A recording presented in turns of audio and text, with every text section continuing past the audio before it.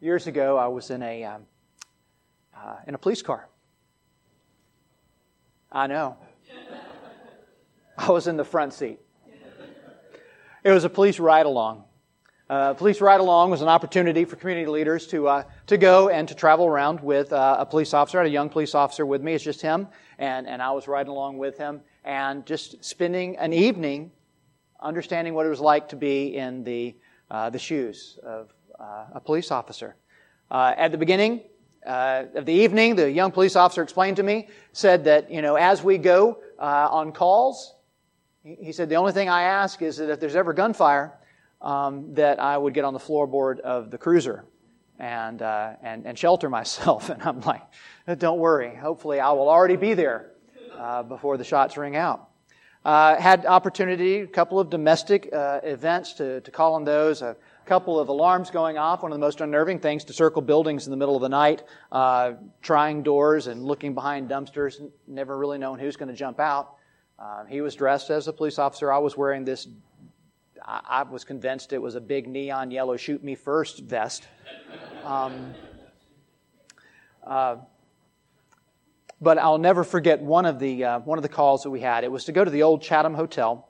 The old Chatham Hotel was once in its heyday a beautiful, beautiful facility for people to stay in this old hotel, and it had become a residence, but a very rundown residence. And as we got called in, 2 other squad cars were called in to handle a domestic disturbance within one of the upper floors of the old hotel. And as we were walking into the building, I was watching the police officers pulling out of their pockets rubber gloves.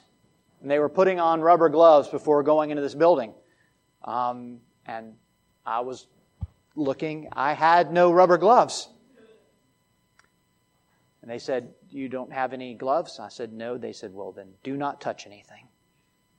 The implication was clear. It was a very, very messy environment. A lot of things that you just wouldn't want to touch. But the implication was very clear that they were going in there to help. They were going in there to be a part of this in such a way as to bring aid and render assistance in a difficult circumstance. But the picture was very clear. They were going to go in there and they were not really going to touch anything. They put on the rubber gloves so that there would be that barrier, that safety, that separation from that which they looked at as saying, yuck, unclean, putrid, disgusting. These police officers were doing wise things. We're going to look today, though, at an amazing encounter of our Lord Jesus Christ. And the intimacy with which He embraces a man who wanted to be helped. He needed assistance. He needed somebody to come and render aid. And that there would be no rubber gloves. There would be no separation. There would be no barrier between our Savior and Him. That healing would come. That Jesus would enter into His world and bring sound. Loosen His tongue of praise. This is God's Word. Let's rejoice in it together. Mark chapter 7, beginning in verse 31. Then He, Jesus, returned from the region of Tyre and went through Sidon to the Sea of Galilee in the region of the Decapolis. And they brought to Him a man who was deaf and had a speech impediment. And they begged Him to lay His hands on him. And after taking him aside from the crowd privately, Jesus put His fingers in his ears, and after spitting, He touched his tongue. And looking up to heaven, He sighed. And He says, Ephphatha. That is, be opened. And his ears were opened. His tongue was released. And he spoke plainly. And Jesus charged them to tell no one. But the more He charged them, the more zealously they proclaimed it. And they were astonished beyond measure, saying, He has done all things well. He even makes the deaf to hear and the mute to speak. Pray with me. Lord, for Your Word we give You thanks. Father, would you touch our ears that we would hear?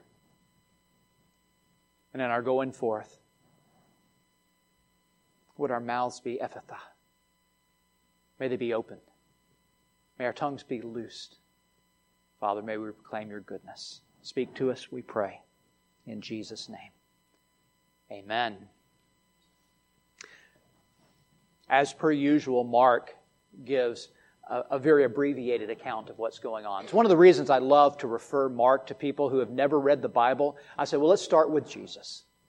Friends, let me encourage you, if you ever have that encounter, that opportunity to talk to somebody who says, I've tried to read the Bible and I've just not been able to get through it.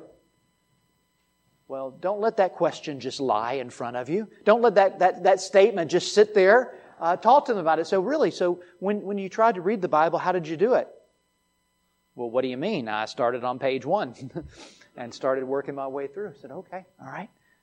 And explain to them that the Bible, it comes from the word biblios, right? It comes from the word literally meaning library. That it's a collection of books. And the wondrous thing about that is though it is roughly, not exactly roughly in chronological order, there's a good bit about it that's out of order. And there's a wonderful opportunity that we have to come to that critical juncture in Scripture first so that everything else makes full and remarkable sense. And that is to look at the gospel. For it was our Savior Jesus who, in teaching about the entirety of Scripture, would speak about these things are testifying of me. When He spoke in the synagogue, He read from the prophet and then He sat down, as was the custom. You'd stand to read Scripture, you'd sit down to speak about it. He sat down, He says, today in your presence, these things are fulfilled. On the road to Emmaus with Cleopas and his friend, He explained, starting back with Moses and working His way through, why Jesus had to come, why the Messiah had to die. These things point to Jesus. Jesus is not a leprechaun hiding behind a rock in this story. He's not, where's Waldo? It's not a divine, where's Jesus throughout Scripture. It is this wonderful unfolding of God's organic and perfect truth. And it's pressing us to understand, to embrace, and to love Jesus. The unfolding story of man's sinfulness and need for redemption. We know that from the fall in Genesis chapter 3, man has needed a Redeemer. The promise came, the one who would crush the head of the serpent. But it was, as Galatians says, when the time was right that Jesus came. The time was right, for we had to understand the full implications, the wretchedness of our sin, and our need for a Savior. Now, Mark is, I think, a wonderful synoptic gospel where it talks in action-oriented terms. It goes from event to event to event. And here we see a wonderful particular example of Mark giving us an abbreviated account of what really, we looked last week at the healing of the Syrophoenician woman's daughter. We see another healing this week. And what we're going to see is basically a very brief account of what was really months there among the Gentile crowds. There are many well-known incidents that would have taken place. Remember, as He's gone among the regions of Tyre and Sidon, He's deliberately gone out into Gentile territory, walking the Gentile soil to speak to those outside of where He would normally encounter the Jews to whom the gospel had come.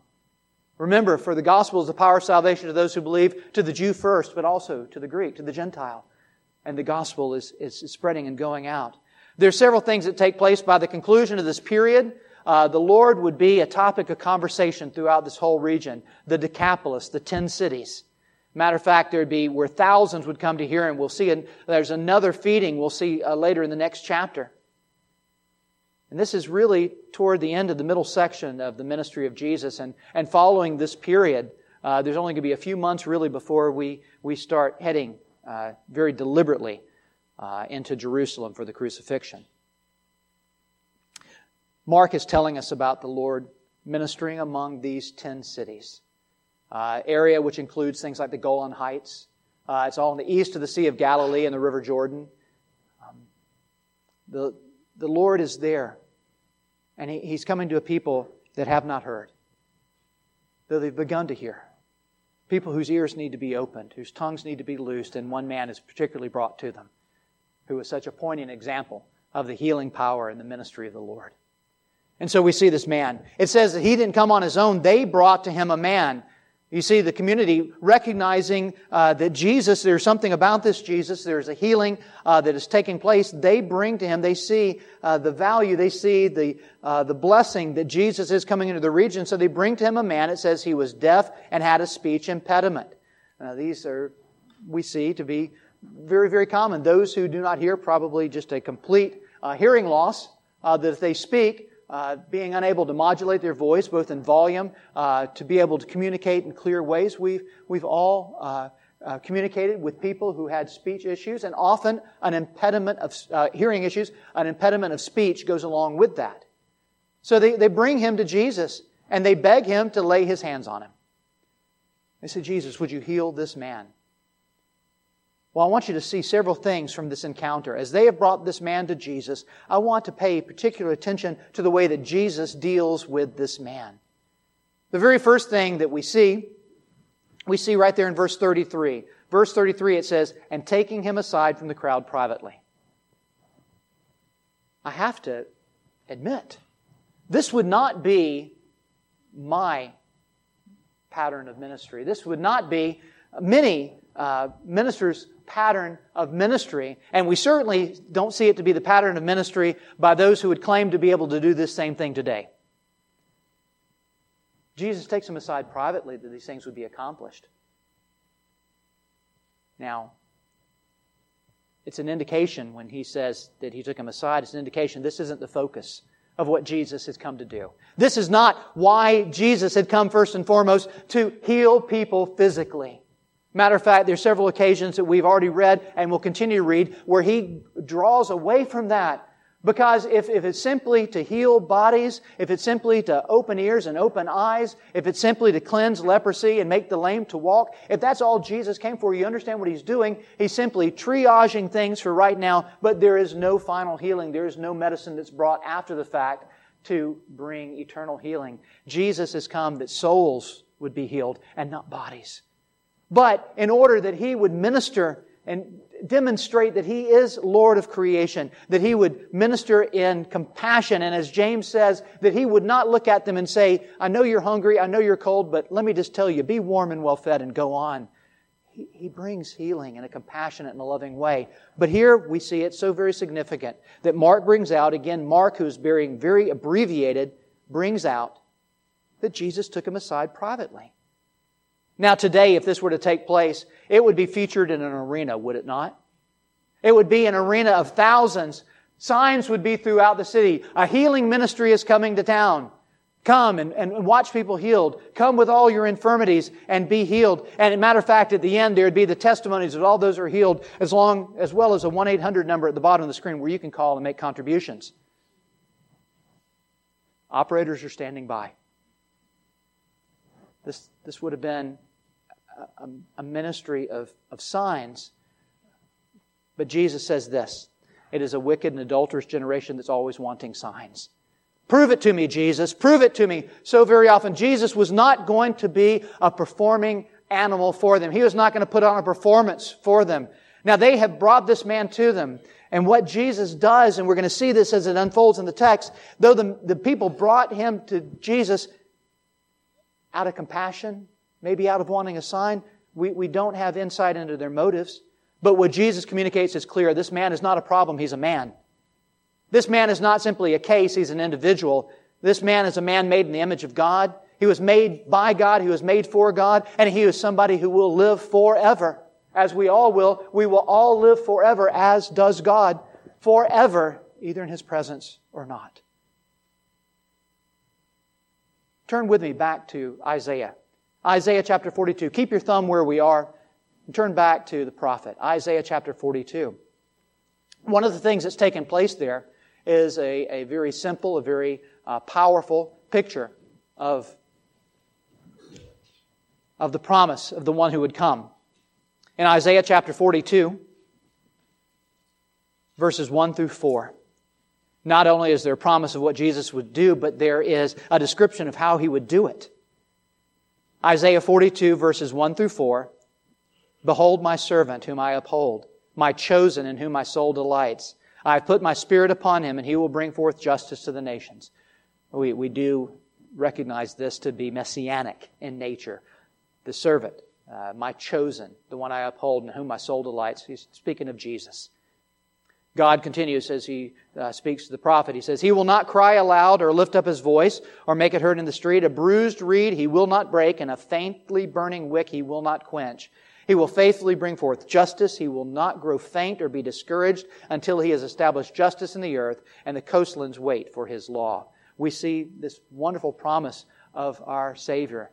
When it speaks particularly about that idea that He will not cry aloud or lift up His voice or make it heard in the street, the gentleness with which He comes, a bruised reed He will not break, and a faintly burning wick He will not quench, that He would not use this man as simply a tool to demonstrate something else. That our Savior does not look at you, and He does not look at this man. Yes, all things are done for His glory, all things are done for His praise, but He does not embrace us simply as a tool or a vehicle to be used for some other purpose. He looks at us with compassion and love. We see again and again and again that it's Jesus' heart that goes out. And He pulls this man aside. This bruised reed.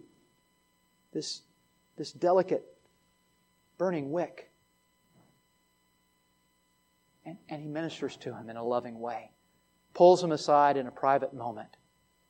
And there, this man finds healing. So it's a private moment with this man, but what else do we see? It is a peculiar moment for this man. It's peculiar the way he does it. We see this description, and we're going to open it up a little bit more, but several things. First off, we know that Jesus could have saved at a distance, right? He just did that. He just did that with the Syrophoenician woman and her daughter, right? She came to him. She said, "My daughter is possessed with a demon." And we heard the whole discussion last week about his discussion about ministry to the Jews and to the Gentiles, discussion about children and little dogs and things like that. We looked at all that last week. But then Jesus looked at her and He says, "Go home, your daughter is better. Your daughter is healed." And at a distance, by the word of His power, the little girl is better. We find that in the case of the Roman leader, who He says, all you have to do is say, "Be healed," and I know what it is to command troops. Just say it and it's done. And we see this occasion that by His word, even at a distance, healing comes about. But we see a very peculiar moment. We see that Jesus could have saved at a distance, but He comes in contact with this man. He enters into his world, and He communicates in a way that the man understands. It is a passionate moment, up close and personal. Now, what does He do? Look at the description of what takes place. It says, He said He put His fingers in his ears. No rubber gloves to be sanitary there. He puts His fingers in his ears. And it says he spits. Now, again, a peculiar description of what takes place. Spits and touches his tongue. And the best of the commentators that I've read about this that give some insight of why He does this is that we find that to almost be akin to a holy kiss. He is indeed up close and personal with this man. Fingers in his ears, spitting, touching the man's tongue. He could not have gotten closer to this man. And it is this compassion that leads to healing. And what He's telling this man who cannot hear is, "I am going to make your ears hear." And as He touches his tongue, and your tongue is going to be loosened. He is communicating to a man who has not been able to embrace communication with others. Jesus is communicating in a way that he can understand. And hold on to that thought, because we're going to wrap around and embrace that as we conclude today about how Jesus indeed paints a wonderful picture of our salvation in communicating with us and making us to understand. Now we see this wonderful, passionate moment. And you think about how God has dealt with us even from creation. That it was not that God just spoke and poof, there was man. Now by the word of His power He spoke and all things came to be, but when it came time to create man in His own image, what did He do? He fashioned us. He fashioned us with His hands. He fashioned us out of the earth. And when it came time for that helpmate that we so desperately need, right, men? That's the amen. There we go. He said he pulled that rib from the side of Adam. Again, a peculiar moment, but a passionate moment, up close and personal, when God enters into our world. We see Jesus coming, and He touches this man and makes this man to know what's about to take place. What else do we see? We see it as a prayerful moment. It's a private moment, a peculiar moment, a passionate moment, a prayerful moment. How do we know that? Where do you see that, Pastor? I don't see the word prayer there. Yes, we do. Verse 34, it says He looked up to the heavens. It says He looked up to the heavens. What do you think he was doing? Stretching his neck? No, he lifted up his eyes. He looked to the one. He looked to his heavenly Father. And he prays. And this time, it needed to be clear that it would be God who brings the healing. Yes, Jesus is God incarnate. But we see that fellowship of God the Father and God the Son right there and that need for prayer. And he looks up and he prays. And we have to ask that question, where do we go in those times of need? Where do we go when we have that powerful mission and ministry ahead of us? Do we lift our eyes up to heaven, or do we remain so incredibly focused on the problem and the presence of this world? I think about Martin Luther. Martin Luther, now he was given to extremes. He was a man of some radical measure. But Martin Luther said, if I spend less than 2 hours in prayer per day, then the devil gets his victory all the day long. He said, and sometimes, like today, I have so much busyness that I cannot get on unless I spend at least 3 hours in prayer. This was a humble moment as I was studying this particular passage of Scripture. The need, Jesus, absolutely capable of healing this man. That power, Jesus Christ, God incarnate, that power is His. He is the one who governs and sustains all things. It is Jesus right there. That is the Son of God. That is the one who was there with the Father at creation. The one by whom all things have been made. And He who could heal, who had the power, looks up and gives praise to God, His Father, who prays in that moment. And we think about the day's opportunities and the day's responsibilities that we have each day. As you go out tomorrow, there are going to be those things you look and say, you know what, I can handle this. I got it. This is within my power. I can make this happen. And we see no need to pray. We see no need to lift up our eyes to heaven. Why? Because we're looking to ourselves. We're looking to our own ability and we say, I can do this. And we're reminded in this moment that in all things we look to God. In this moment, Jesus is confronted with the effects of the fall. He's confronted with a broken man. When we're confronted with the circumstances of this world, as we get discouraged by the sin we see around us, the brokenness we see around us, we think about all that has come because of the effects of the fall, the brokenness of this world, sin, disease, death, disaster, all of these things, that we have to cast our eyes to heaven. We have to look to God in prayer, for He is where our help comes from. Philippians 4:8, I quoted it earlier, that idea that we should be anxious for nothing, but in everything by prayer and supplication with thanksgiving, let our requests be made known to God, and the peace that passes all understanding will guard our hearts and minds in Christ Jesus. That's right there. The next verse, Philippians 4:8. Finally, brothers, think about that. About what are you anxious? About what do you worry? About what do you have anxiety? Chapter 4, verse 8 says, finally, brothers, whatever is true, whatever is honorable, whatever is just, whatever is pure, whatever is lovely, whatever is commendable, if there is any excellence, if there's anything worthy of praise, meditate on these things. Cast your eyes on these things. Look to the heavens rather than to your anxiety. Look to the Lord and not to the world. Colossians 3:2 in the same way says, set your minds on the things that are above and not on the things that are on the earth. So we see this moment with Jesus, that He is a prayerful moment as Jesus deals with this man. A private moment, a peculiar moment, a passionate moment, a prayerful moment, and we see a moment of pathos, a pathetic moment with this man. What does Jesus do? After He looks to the heavens, what does He do, saints? Exactly. And that wasn't Bernie saying, are you done yet, Pastor? He's got another point. He sighs. He sighs. In my house, that can mean a number of things. In my house, if my wife does it, it's like, don't you get it?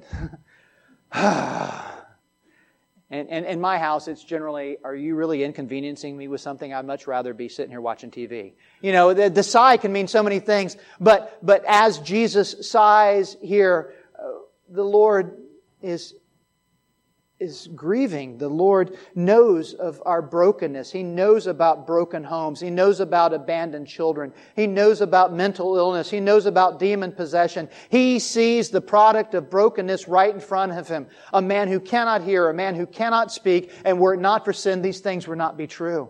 That this man would always be rejoicing in the sounds of nature, that the mountains themselves would declare God's glory, and creation would be praising Him continually. And his tongue would be loosened always, but for sin.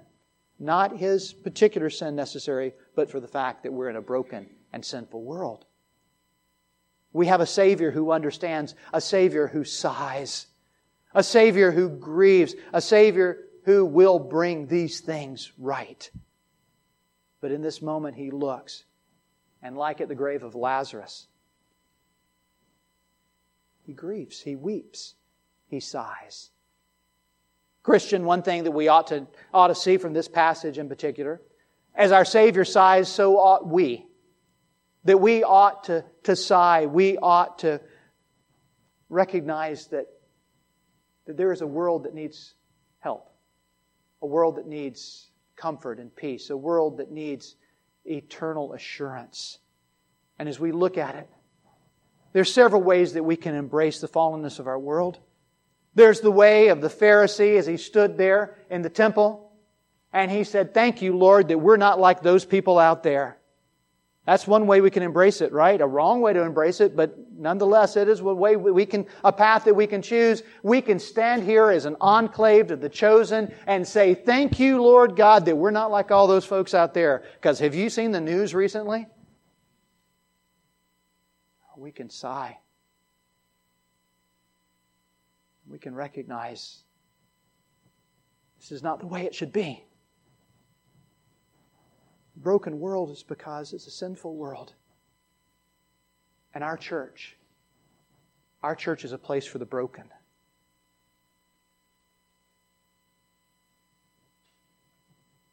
A quiet amen is good there. It is a place for the broken.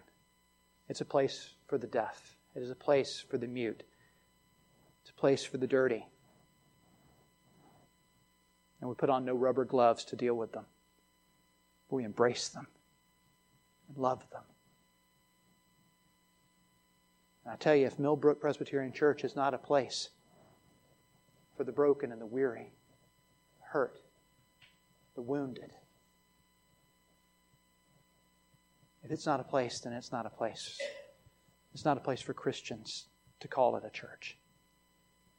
But I believe it is. I believe that you believe it is. And it ought to be our prayer that the world would know that it is, that our doors are open wide, and that we'll sigh with them. And even more, that we will enter into their life as does our Savior. We see also that this is a powerful moment. It's a powerful moment. Because what happens? Jesus heals the man. It's not enough that he understands, that he agrees with him, that he hugs him, and he says, "Okay, I'm sorry. I understand. I wish there was something I could do for you." That's not the Savior that we serve. That's not the Savior that we proclaim. As we see a watching, a waiting, a hurting world, we have a Savior who heals. We have a Savior that brings the solution, that makes things right. What happens? Jesus touches his ears, He touches his tongue, He enters into the world, He speaks to him with the language that Jesus would have heard as a child, Ephphatha. He speaks to him in that Aramaic, that word that he would have heard in his household, about opening the door, letting things be loose, letting things be opened. He speaks to him intimately, personally, passionately, and powerfully, and healing is instant and it's complete. Amen?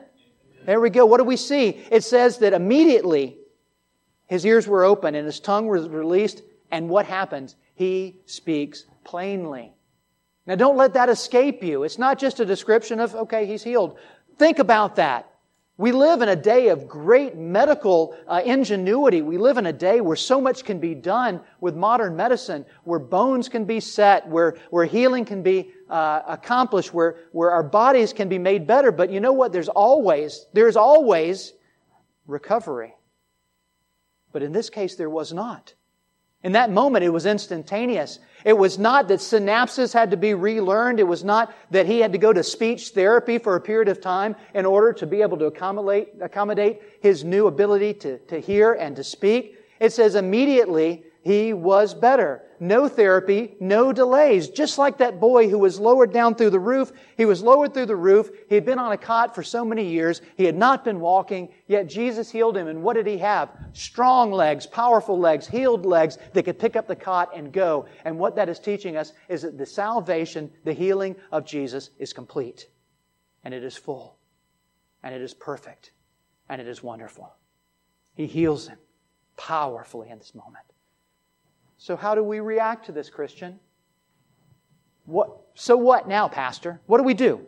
We heard that. It's a neat story. It's a wonderful story. But if there's no so what of Scripture, then basically we're like that man that James describes who looks in the mirror, says, wow, look at that, and walks away and forgets what he saw. Right? It's like the person that looks at their watch and you ask them, well, what time it is? What time is it? Do that for a while. It's actually kind of a funny thing. Somebody looks at their watch and asks them what time it is, they'll look at their watch again. 99% of the chance, I promise you. You might not now because I've warned you about this. We actually look at our watch to see what time it's not. It's not time to go home yet. You look at your watch and you say, it is time to go home, Pastor. How do we react to this story? What's the so what of the Scripture? You see, preaching is to present the truth of God's Word, but to do it so in a hortatory fashion, to give exhortation, to call you to change, to call our lives to be different. We are to be instructed in this text. It's an incredible text, an incredible lesson about our own salvation. This man could not hear, but Jesus made him to hear. That he did not know what was coming, but Jesus entered into his world. He came into his world. He invaded his space. He changed his life. He made it so that the man could understand what was going on. And the first words that he heard was not a description of how the man might go and heal himself, but the words that he heard was, be opened. And our eyes, when they're open to the salvation of God, that we come to know that it is God who has come to us and made us well. It's not that He has presented the path of healing, but He has healed. He has made us well. I think about an incredible hymn that was written back in the 1830s, mid-1800s. The hymn goes like this: Lord, I was deaf and I could not hear the thrilling music of Thy voice, but now I hear Thee and rejoice, and sweeter all Thy words and dear. Lord, I was dumb, I could not speak the grace and glory of Thy name, but now as touched with living flame, my lips Thine eager praises wake. That's a hymnist way of saying, I once could not hear Your voice, and You made me to hear it. I once could not proclaim Your truth, and now You have made me to sing. The Anglican Bishop J.C. Ryle said, the Lord can give the chief of sinners a hearing ear, and He can make him delight in listening to the very gospel with which he once ridiculed and despised. The Lord opens our ears, we hear the word, and we praise Him for it. We are to be instructed in a text like this of the nature of our own salvation, but we are to be amazed like the crowd. The crowd was more and more amazed. They were astonished beyond measure, and even the more He charged them, the more zealously they proclaimed it. They just had to talk. They had to speak. They had to proclaim that He has done all things well. He's made the deaf to hear. He's made the mute to speak. It's amazing. Christian, I think we have lost the amazement of the gospel, the amazement of Jesus, the amazement of the fact that He's made me to hear. And He has given me a tongue to speak. We need to be amazed, and we're to be expectant. You see, there was the promise of Isaiah of the one who would come to make the deaf to hear and the dumb to speak. But there's also that promise that we find in Revelation chapter 21 of the fact that the infirmities of this man, and indeed all our infirmities, and indeed all the limitations and sins and the products of this broken and sinful world will be wiped away. For in Revelation 21:4, it says that He will wipe away, God Himself will wipe away every tear from every eye. Death will be no more. There will be no more mourning. There will be no more crying. There will be no more pain anymore. And the former things will have passed away. That we are to be amazed and expectant that this powerful Savior is the one who has come, that we would be healed and made well forever and ever. Let us rejoice let us rejoice that this Savior has come into our lives. He's touched our ears.